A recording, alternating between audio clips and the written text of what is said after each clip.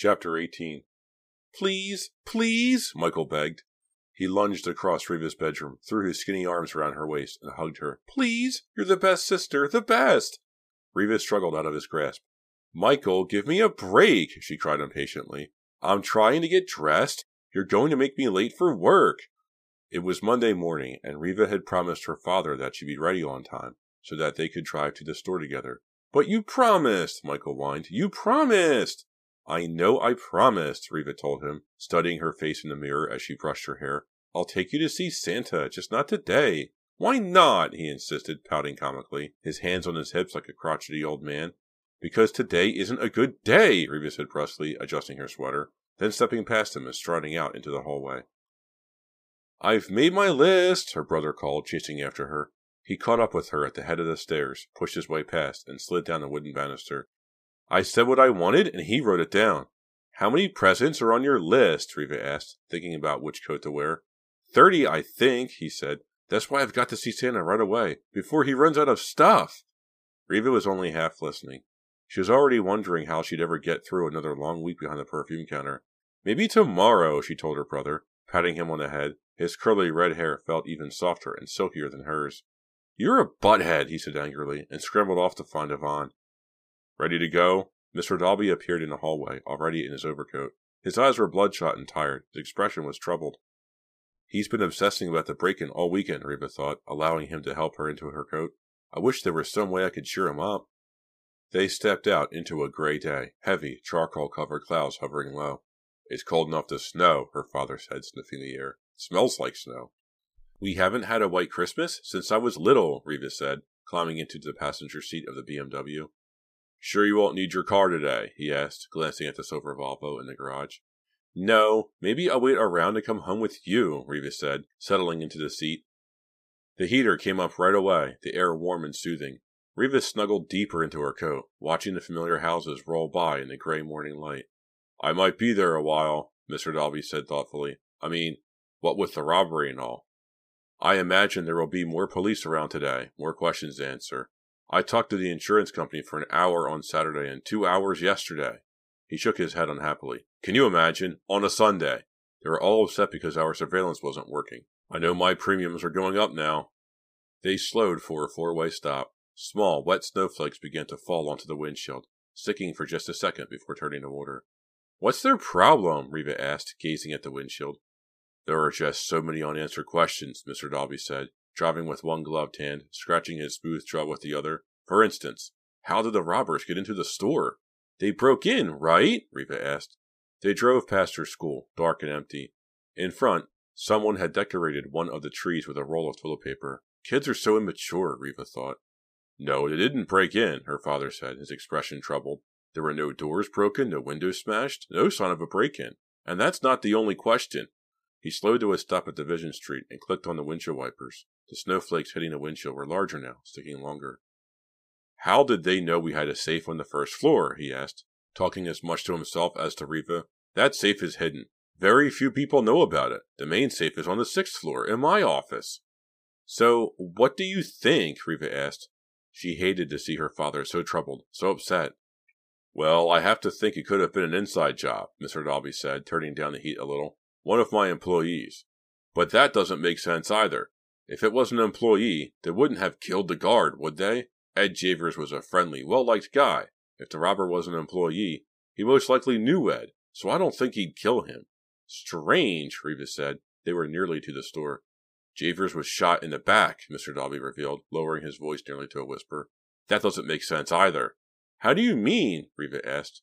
Let's say Javers entered the electronics department and discovered the burglary taking place. Why would he turn his back on the burglars? Maybe he was running away from them, Riva thought. But she didn't say it out loud. She didn't want to think about the robbery or the murdered guard. She had her own problems. As if reading her thoughts, Mr. Dalby asked, What was all over your sweater Friday? I've been so preoccupied with the robbery, I never talked with you about it. What a scare! I thought it was blood! It was blood, Riva thought. But she was determined not to upset her father any more than he already was. It was just a stupid practical joke someone played on me, she said. Should she tell him she was pretty sure it was Hank? Should she ask him to get rid of Hank? No. Riva wasn't the most thoughtful person in the world, but even she knew that this wasn't the time. Who? He asked. Who would do such a dumb thing during work hours? Reva shrugged. Beats me. Well, I wish the person would stop, he said sternly. I have enough trouble in this store without stupid jokes. He pulled into his private parking space, shifted into park, and cut the engine. Worst Christmas season I ever had, he muttered. He was still muttering as Reva followed him up to his office. She gave him a quick kiss on the forehead, asked to deposit her coat in his closet, then headed back to the elevator to take her way down to the main floor.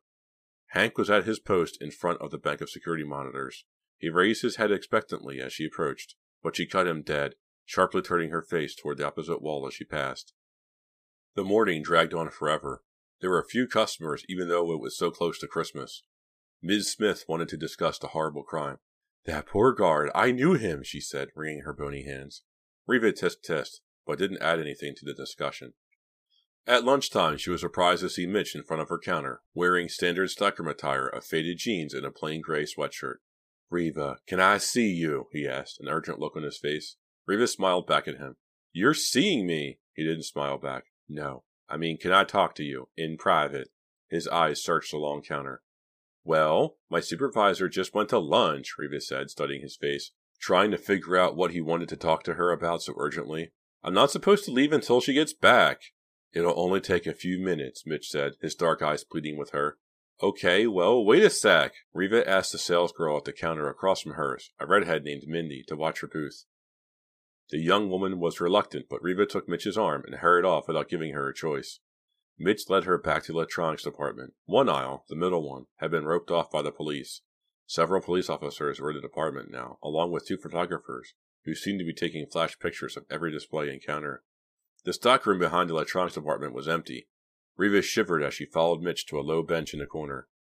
It was at least 20 degrees colder in there than in the rest of the store. We keep the doors to the outside open, Mitch explained. It makes it easier to work if you're a little cold. Fascinating, Reva said sarcastically. She sat down on a low bench. Mitch dropped down beside her and immediately reached for her, pressing his face up close to kiss her. She let him kiss her for only a few seconds, then pulled her head away. Aren't you afraid Lisa might walk in and catch us again? She asked coyly. He shook his head, a grin spreading across his face, the dimples appearing in his cheeks. No, that's what I wanted to talk to you about, Reva. Well, Lisa broke up with me. He stared at her, expecting a big reaction, but Reva decided not to give him the satisfaction. Why'd she do that? She asked, playing innocent. Because of you, he blurted out. I mean, because of me and you? That was easy, Reva thought, enjoying her triumph over Lisa secretly. If only Mitch weren't such a wimp, she thought, I'd enjoy this even more. But the sight of him running after Lisa the other day, ready to beg Lisa to forgive him, had made Reva decide that Mitch wasn't worthy of her attention. That's too bad, she told Mitch, pouring on the sympathy in her voice. Huh? His face filled with surprise at her reaction. Well, Lisa was really mad. But I guess it's for the best, he said, recovering quickly. He put a hand on her shoulder. I mean, after last week, I thought, well... She stared at him as if she had no idea what he was talking about. Well, since I'm not going with Lisa anymore, he continued uncertainly, I thought maybe you and I could, maybe go to a movie or something Saturday night. Reva removed his hand from her shoulder and stood up. No, I don't think so, Mitch, she said coldly. You have another date? No, she said, her face hard and expressionless, not revealing how much she was enjoying herself. I just don't think so. She started to walk back to the selling floor, but he caught up with her and grabbed her arm. You don't want to go out with me. That's the general idea, she said flatly. She stared at him until he let go of her arm and took a step back, his face red, his dark eyes wide with anger. I don't get it, he said. That's right, she replied, and smiled for the first time. You can't do this to people, Reva, he screamed, starting to lose his temper. Looks like I just did, she told him smugly. You can't come on to somebody and, out of frustration and not being able to say what he wanted, he picked up the wooden bench he'd been sitting on and heaved it against the wall. Very impressive, Reva cracked. Ignoring his angry curses, she ambled slowly and deliberately away from the stockroom without a glance back. What a baby, she thought scornfully. What on earth did I ever see in him? When she got back to the perfume counter, Minnie was on the phone. It's for you, she told Reva after pushing the hold button. Your cousin Pam? Reva waved her hand, refusing to take the receiver. Tell her I'm not in today, she said. Tell her you haven't seen me. Minnie hesitated for a moment, gave Reva a curious look, then spoke into the phone, giving Pam the message. I don't feel like having a boring lunch with Pam today, Reva thought, glancing at the big clock on the far wall, next to the Christmas tree. Pam is such a downer. She'll just want to complain about her life. She's always making me feel guilty for having more than she does. Well, I'm just not in the mood to feel guilty today. Not about Mitch and Lisa. Not about Pam. Mindy was off the phone now and hurrying across the aisle to her counter. That package? It came for you, she called back to Reva, pointing. Reva turned to see an enormous brown carton behind her in the cash register alcove. The carton was nearly as tall as she was. It wasn't gift-wrapped, but it did have a wide red ribbon tied around it with a large bow on top. Oh no, Reva thought dispiritedly. Another stupid practical joke. Who was doing this to her? What kind of dumb, obnoxious gag was it this time? Shaking her head, she found a pair of scissors in the supply drawer beneath the register, cut open the carton, pulled back the lid, and peered inside. It took her a second to realize that she was staring at a stiff, folded-up human corpse. Then, still gripping the carton lid tightly with both hands, she started to scream. Chapter 19. Reva was still screaming when Ms. Smith appeared. She and Mindy pulled Reva away from the carton and peered inside. It's a mannequin, Mindy shouted. Reva didn't seem to hear her. It's a mannequin, only a mannequin, Ms. Smith repeated, taking Reva firmly by the shoulders. It sure looks real, Mindy said, shaking her head. Reva, trembling all over, watched in silence as Mindy tilted the carton onto its side and pulled out the lifelike mannequin. Who sent this? Ms. Smith snapped angrily, staring at Reva as if accusing her. Reva was still too overcome to speak. The mannequin stared up at Reva with wide, pale blue eyes, a wry smile painted on his face. It looks as if it's laughing at me, Reva thought. Everyone is laughing at me. I've made a complete fool of myself. But it looks so real, so dead. Look, there's a gift card, Mindy exclaimed. She pulled a small white card off the mannequin's wrist. Ms. Smith grabbed it out of Mindy's hand and tore open the envelope. She read it silently to herself, then held it up to Reva. In scrawled block letters were the words, Happy Holidays from a Friend. What's going on here? Reva wondered, staring at the card. This isn't funny. This isn't funny at all. When she raised her head, she noticed a blur of faces. The perfume counter was surrounded by a huge crowd of people, their expressions troubled, curious. All of them were staring at her. Who sent this? Ms. Smith asked, her voice shrill and accusing. Is this some kind of joke? What an awful joke, Mindy said with disgust. The mannequin continued to stare up at Reva, the wry smile frozen on his pretty painted face.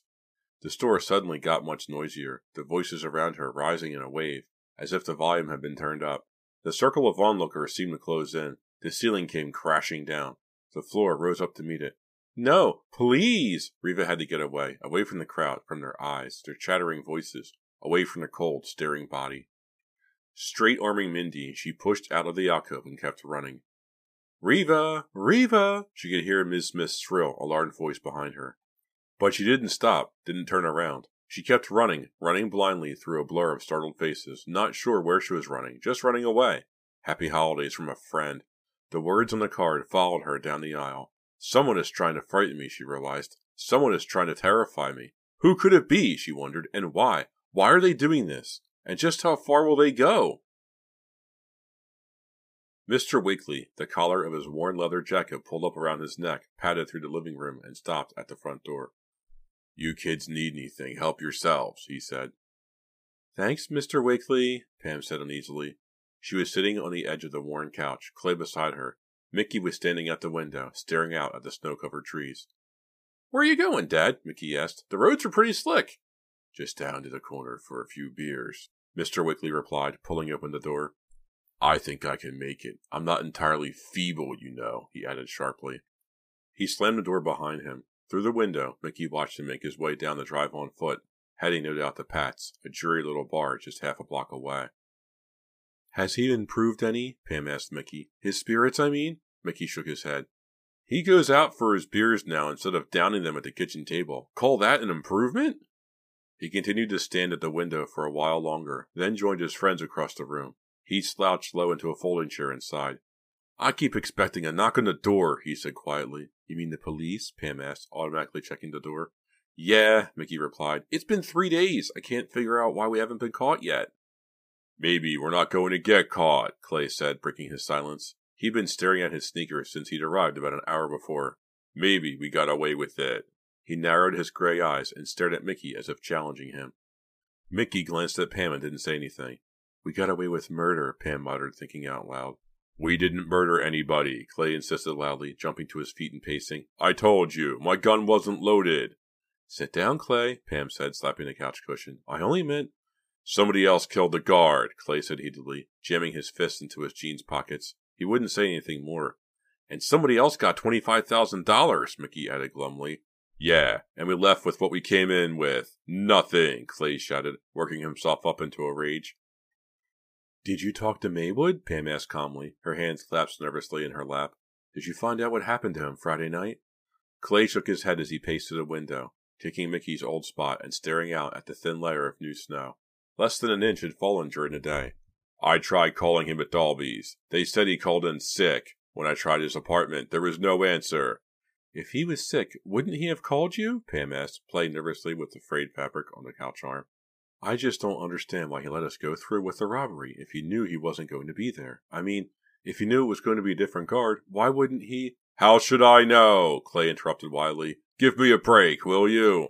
Pam wasn't accusing you or anything, Mickey cried, coming to Pam's defense. You both think it's my fault the thing got messed up, Clay said, his eyes darting back and forth between them. Well, there's nothing I could do. He moved to the center of the room, breathing hard, his chest heaving. We don't blame you, Mickey said, trying to calm Clay. Mickey was obviously frightened. He knew what Clay could be like if he lost control. We're all in this together, right? Pam added quickly. Come on, Clay, sit down. He crossed his arms over his chest, refusing to budge. Did you call your cousin? Mickey asked Pam. Does her father suspect anything? Does he know anything? I tried to reach her around lunchtime, but the girl at the perfume counter said she wasn't there, Pam said, making an annoyed face. I think I heard her in the background before I was put on hold. She just didn't want to talk to me. Because she knows that we... Mickey couldn't finish his question. Nobody knows anything, Clay insisted loudly, as if trying to convince himself. If anybody thought it was us there Friday night, we wouldn't be here sitting talking about it. We'd be in a hot little room somewhere, being grilled by the cops. Clay's right, Mickey said, brightening. It's obvious that no one saw us. No one has any idea we were there. The phone beside the couch rang. Pam, startled, picked it up. Hello?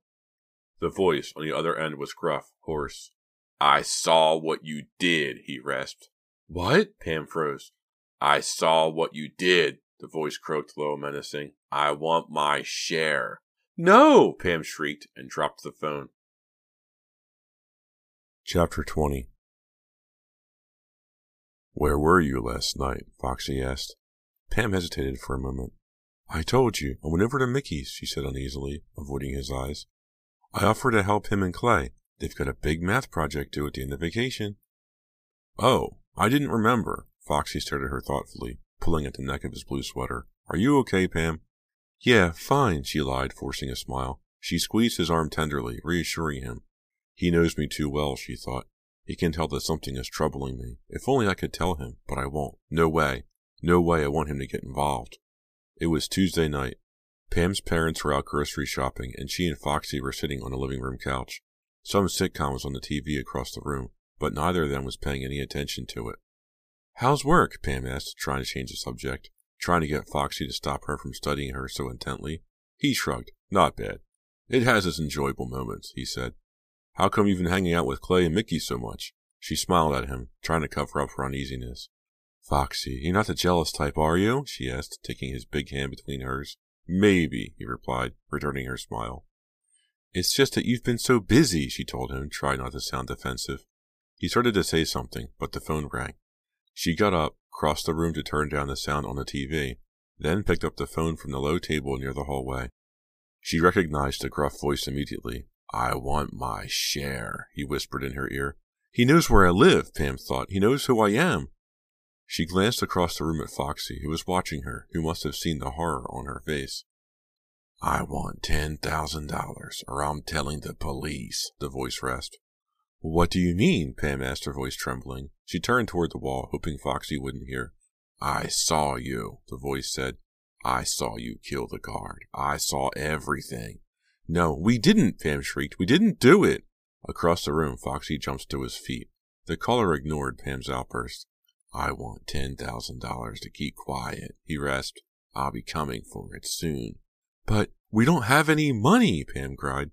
She was talking to a dead phone line. He had already clicked off. Pam. She was startled to discover that Foxy was standing right beside her. Pam, what is it? Who was that? Oh, Foxy, she cried and fell into his arms. He hugged her close. What? What? Tell me, he insisted. I'm so scared, she confessed, her head against his chest. So scared. Who was that? He repeated. What's happening, Pam? She had to tell him. She was too frightened to hold it in any longer. He led her back to the couch, and they sat down. He held her arms tightly. Foxy, you're not going to like this, she began, and then told him the whole story. She started with the night at Mickey's when Clay revealed his plan for robbing Dalby's.